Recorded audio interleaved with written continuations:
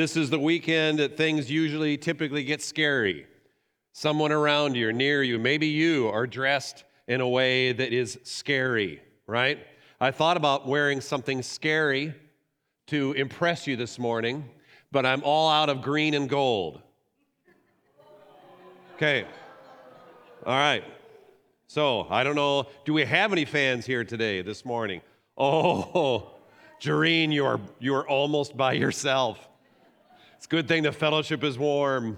And okay, we're a forgiving lot. Okay, so scary. Oh, another scary thing. Anybody see or hear any barking cats recently? Okay, that was introduced last Sunday. Perhaps you weren't here to hear about or see the barking cat. I would also put it in the column of scary. Never seen that, heard that, don't care to. One more thing.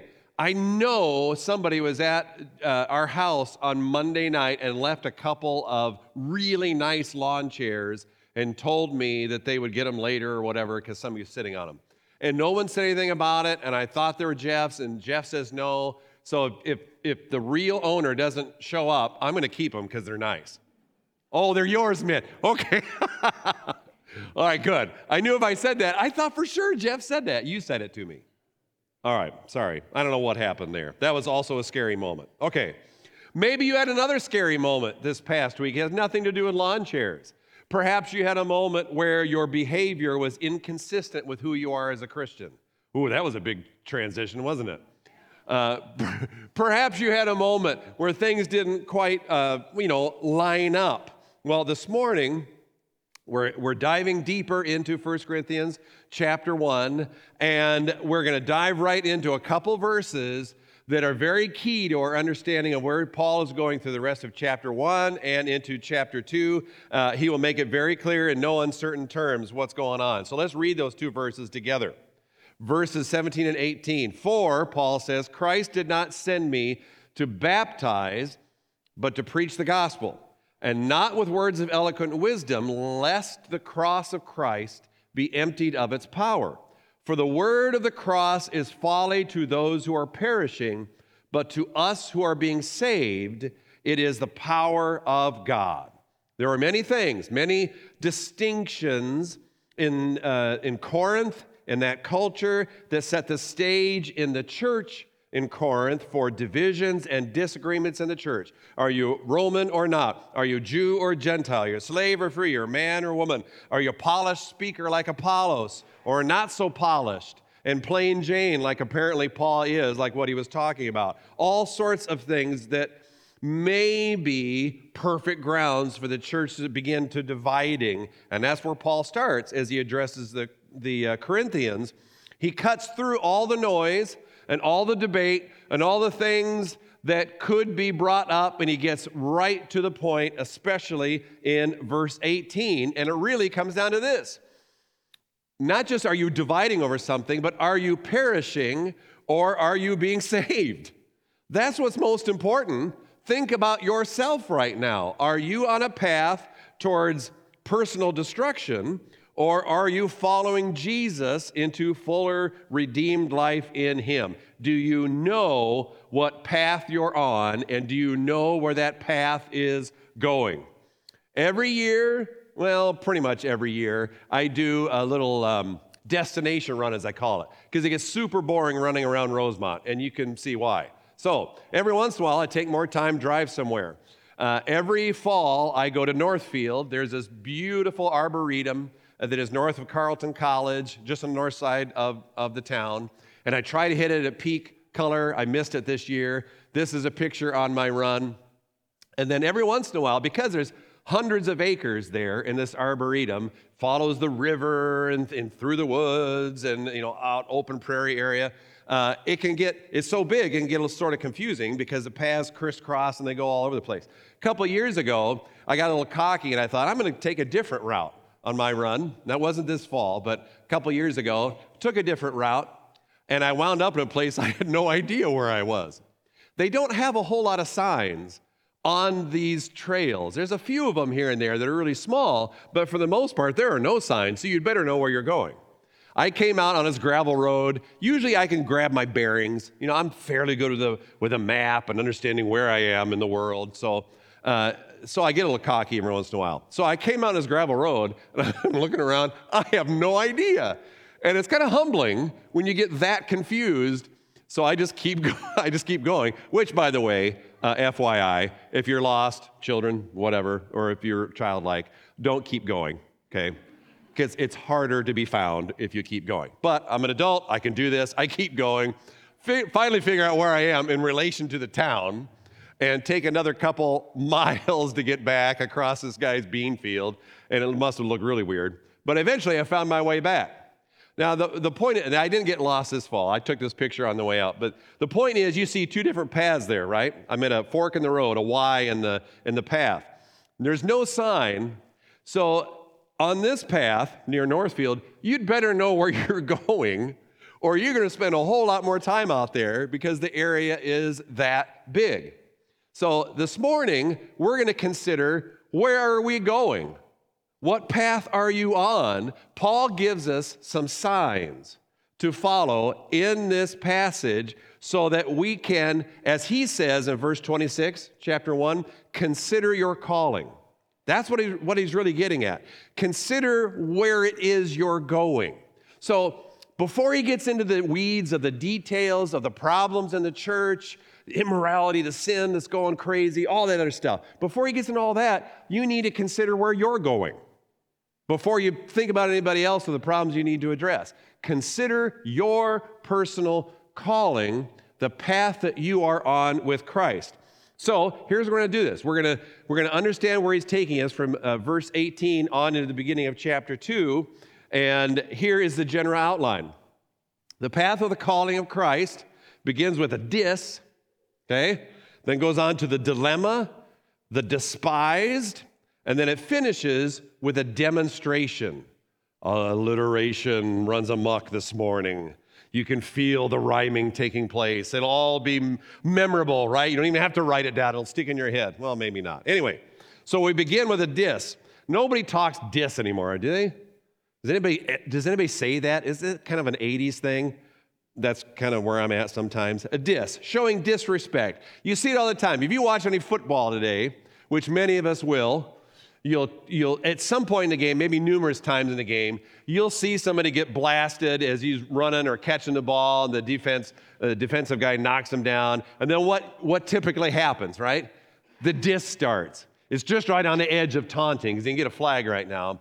But you see the flexing and the pointing and then the getting in the face, right? What is that? It's showing disrespect. I got you, I schooled you, right? So we're used to seeing that in sports. There's all sorts of other examples when it comes to dissing. I know that some of you are writers. I know Danny's a writer. So if you're a writer, maybe you'll appreciate this. This comes from Mark Twain. Everybody heard of him? He's been dead a long time, American humorist. He said this in response or in reference to somebody he's talking to. He says, "Yours was not in the beginning a criminal nature, but circumstances changed it. At the age of 9, you stole sugar. At the age of 15, you stole money. At 20, you stole horses. At 25, you committed arson. At 30, hardened in crime, you became an editor." Okay? Right? That's a good one. All right, here's a nastier one. If you're familiar with Winston Churchill, he got away with saying all sorts of stuff. There was a day that he went into the House of Commons drunk, which wasn't unique. He drank a lot.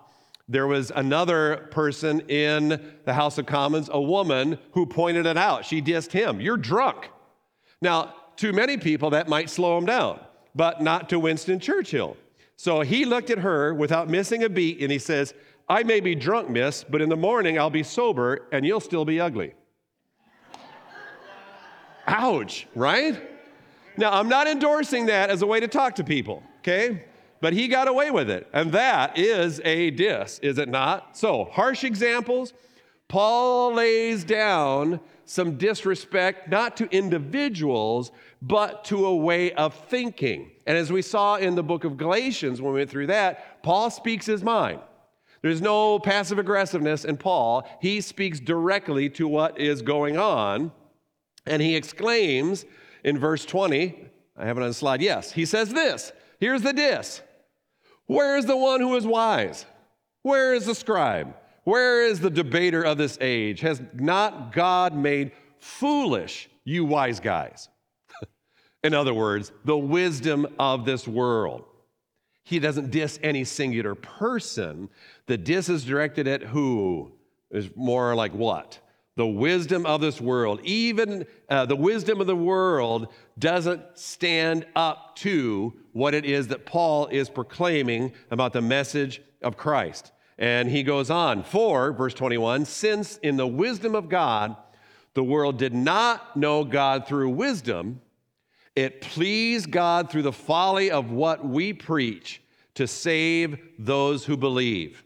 And now he's getting into the thick of it. The diss goes both ways, okay? The wisdom of the world is saying a certain thing about what Paul is preaching, but Paul is throwing it right back at them. What we have in Christ is different and better than what the wisdom of this world is talking about. And he even calls, we have these words, foolish, and Paul's calling it folly. Another way to say folly is it's a dead end. What you've been thinking about, what you've been accepting, Corinthian church, from the world, it's folly. Why is it folly? It's an absolute dead end. It goes nowhere. It seems so right. It filled your minds. It helped to direct you in the path that you're going. These wise guys, they led you in that direction, the philosophers of the age, but they've lost the argument. Compared to Christ, they've lost it. It's a dead end. Jesus has won through the cross, which brings us past that diss to the ultimate dilemma. So let's read about that. Verses 22 through 25. For Jews demand signs, and Greeks seek wisdom. But we preach Christ crucified, a stumbling block to Jews and folly to Gentiles.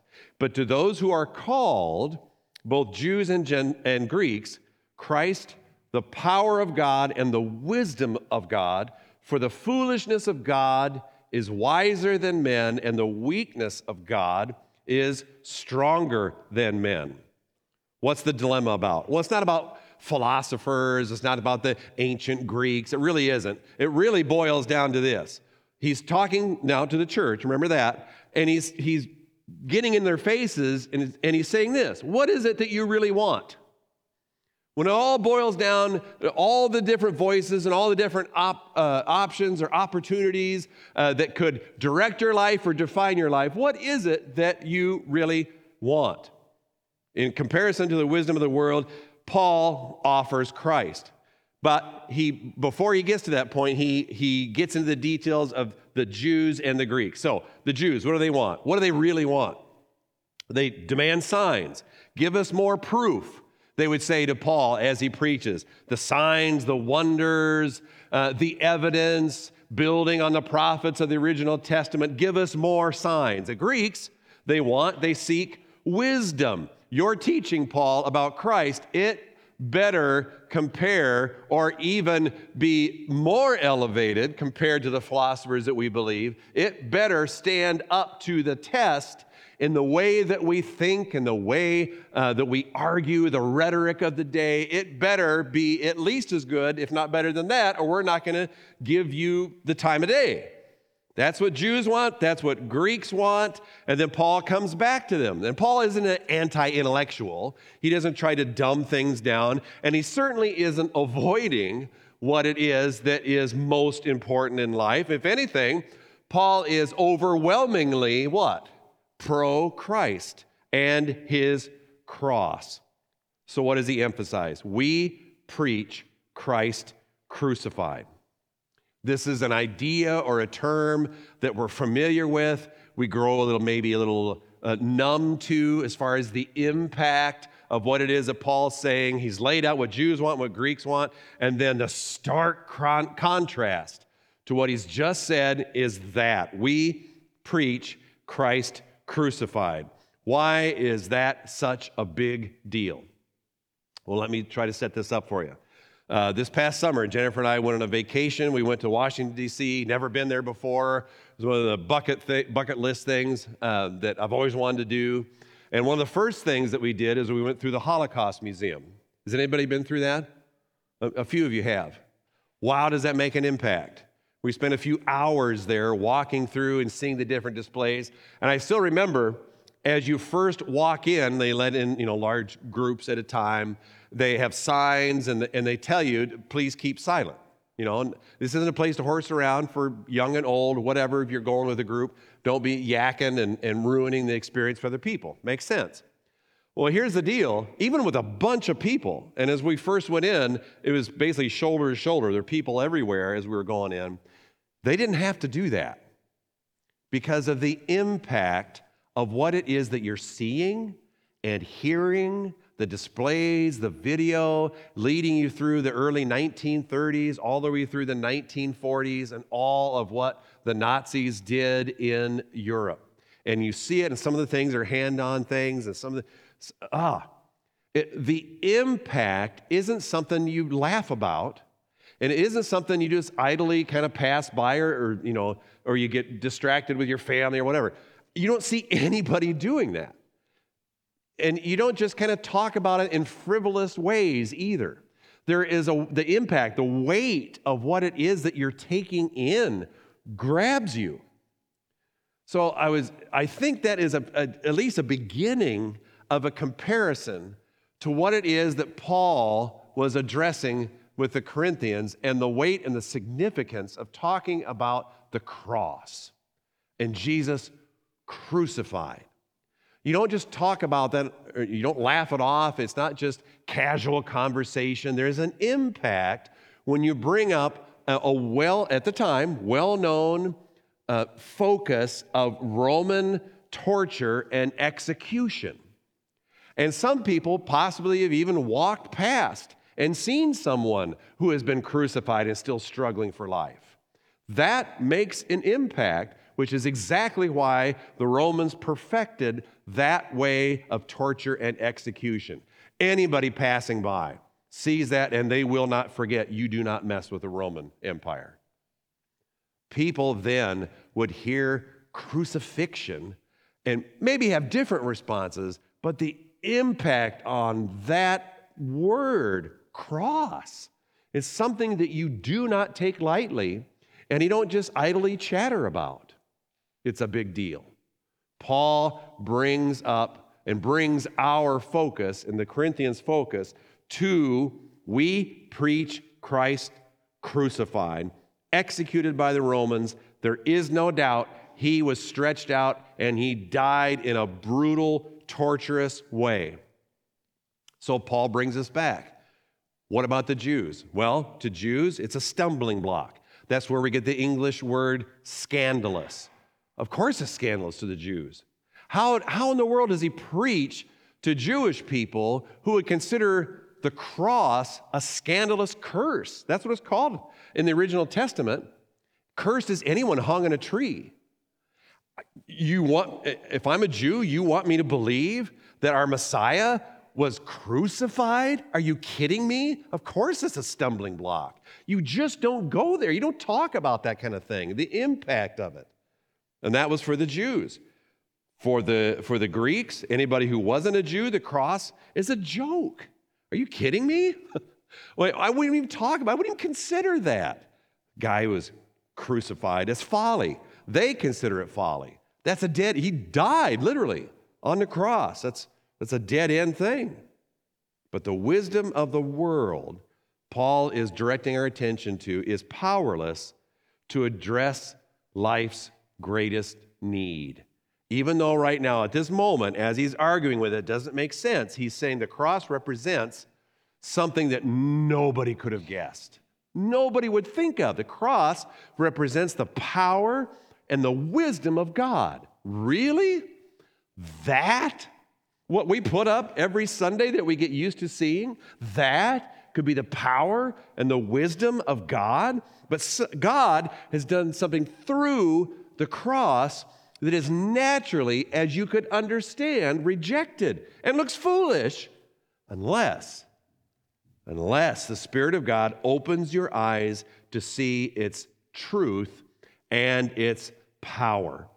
So Paul brings our attention to a bloody cross, and in it, he is leading us along here to find the power of God for those who really need it. So we're moving on to his comments about those who are despised. Let's read on. For consider your calling, brothers, which is what we're doing right now. Not many of you were wise according to worldly standards. Not many were powerful. Not many were of noble birth.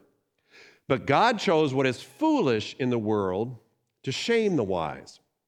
God chose what is weak in the world to shame the strong. God chose what is low and despised in the world, even things that are not, to bring to nothing things that are, so that no human being might boast in the presence of God. And because of him, you are in Christ Jesus, who became to us wisdom from God, righteousness and sanctification and redemption, so that, as it is written, let the one who boasts boast in the Lord. This massive, great reversal has taken place that Paul now leads us into. Now, scholars disagree, the makeup of the church in Corinth, what was it exactly? Some stress what Paul seems to stress here, not powerful, not of noble birth, not wise according to worldly standards. So maybe there were a number of people there that were not thoroughly educated as some, didn't have the kind of elevated status in the city. They certainly weren't part of nobility. But Paul also says not many, and not many. He says that how many times? 3 or 4 different times. He says not many. So other scholars emphasize that there's probably a wide mix of people in the Corinthian church, and that's kind of where I land. It wasn't just one set of people. It wasn't just a certain class. There were Jews and Gentiles and a wide mix of people in the Corinthian church. But that being said, Paul says in verse 30, he says, and because of him, you are in Christ Jesus, who became to us wisdom from God and forward. So Paul throws himself in with the us, and the you is also plural. He's talking to the whole church together, no matter what your background was, no matter where you came from, no matter how you were measured by the world, no matter what you think you know, no matter what philosophies or understanding or teaching or education, doesn't matter. We're all us at this point. We're all in the same boat together when it comes to what Jesus has done and what he can do in you, and to give you in Christ something to boast about because of what he's done for you. What has he done for you? He's made you right with God. He's sanctified you. He's set you apart from whatever it was your sinful background was, and he's redeemed you. So no matter what you believed, you are now something different.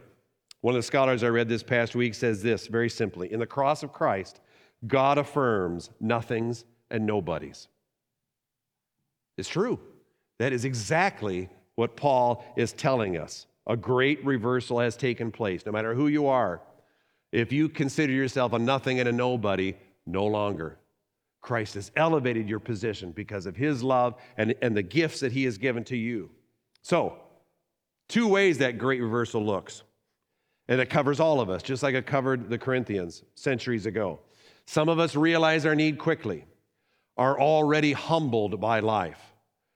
And pick your tragedy, pick your challenge, pick anything that you've been through that can have that humbling effect. It brings us some of those things that we've been through, some of these things you've been through have brought you to your knees, and you understand very quickly your need for Christ, while others resist it first because there's something that they consider they have to boast in, that they have a firm grip on that elevates me, that gives me understanding and meaning in a place in life.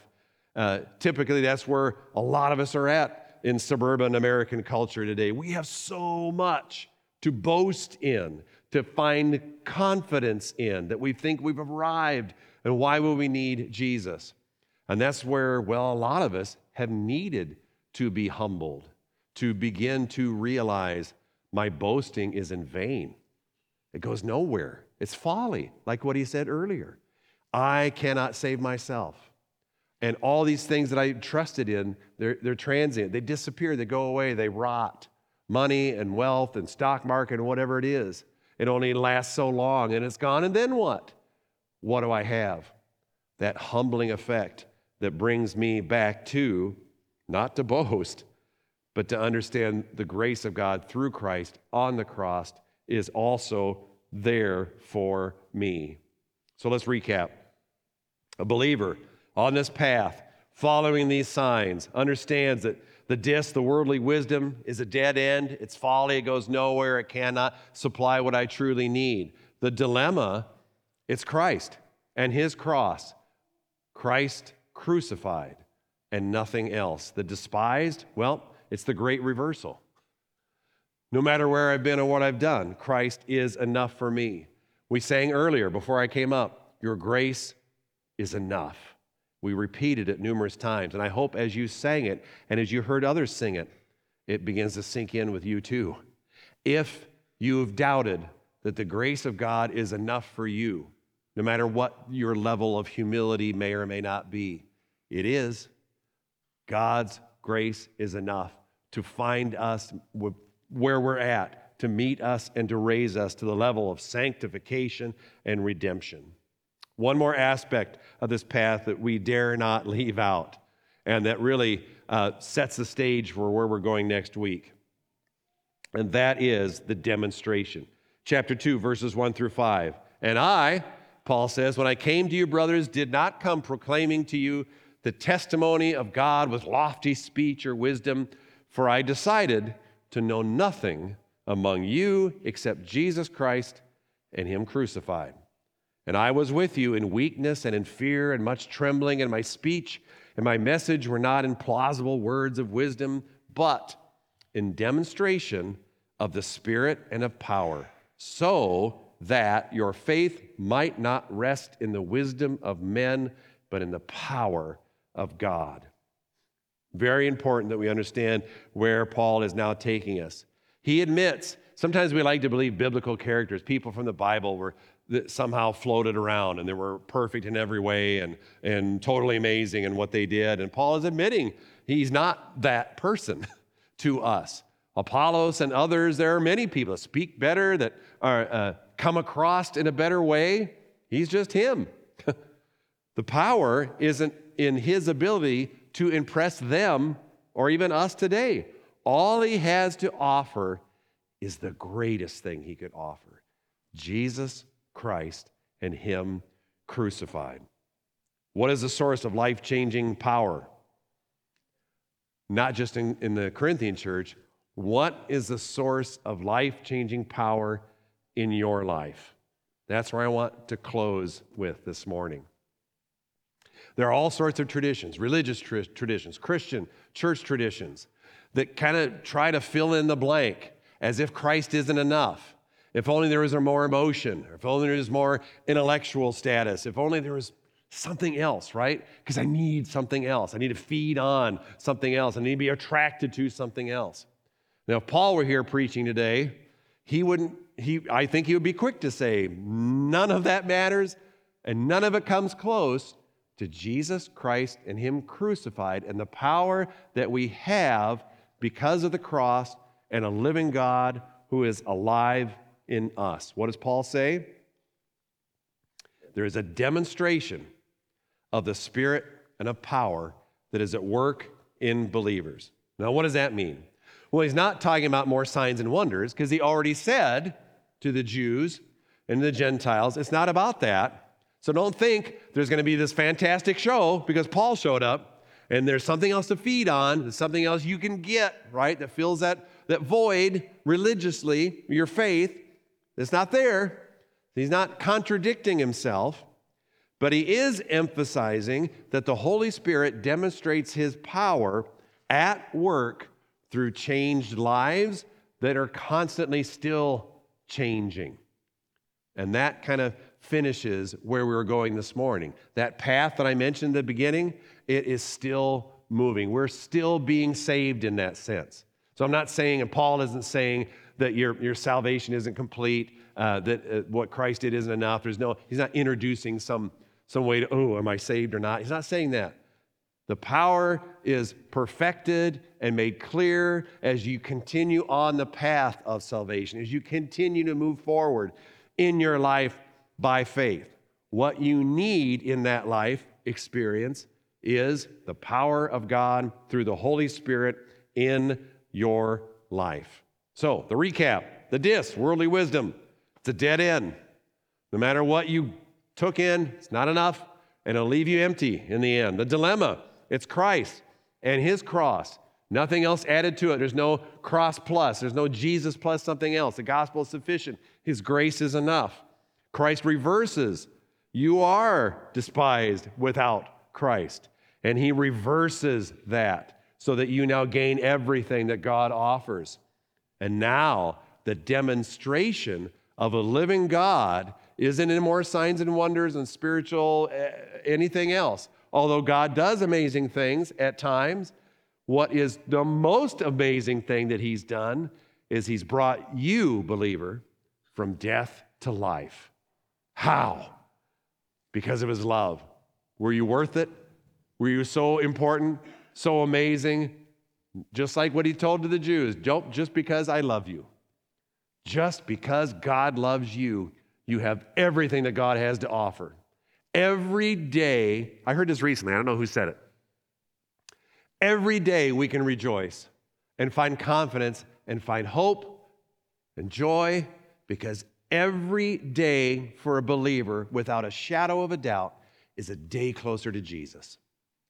Every day gets better because our hope is secure in God. Every day we're closer to seeing him face to face. Isn't that a wonderful thing? Think about that. Living God, we get to see Jesus. I know his scars are still there. Sometime in the future, I believe we'll be able to see him and reach out and see the scars that he still bears because of his love for me. Every day is a day closer to that. So how can I not give him all?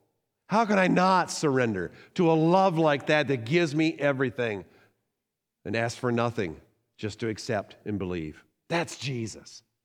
The power of God is demonstrated in me as I live in that hope, as I embrace that love, and as I continue to share it with others. God is glorified and new things continue to happen. Do you have that kind of a walk with him? Everything else we're going to talk about in Corinthians, let me say this. Next week, we'll get more into the power of God through the Holy Spirit working in us, because Paul establishes that at the very beginning of his letter. You've got to have that. You've got to understand that path you're on before you even want to address all the problems. That make sense? There's all sorts of other issues, but you got to look at them in light of who you are in Jesus. That's what Paul does. Are you aware of that today? Yeah, you may have had some barking cat moments, literally, this past week. Maybe not literally, but you may have had some of those moments. Okay, join the rest of us. Get back on the path. We've got the signs. We know how to find it. Live in the power of God. Let's pray. Lord Jesus, we're grateful for this new life that we have, the power of new life.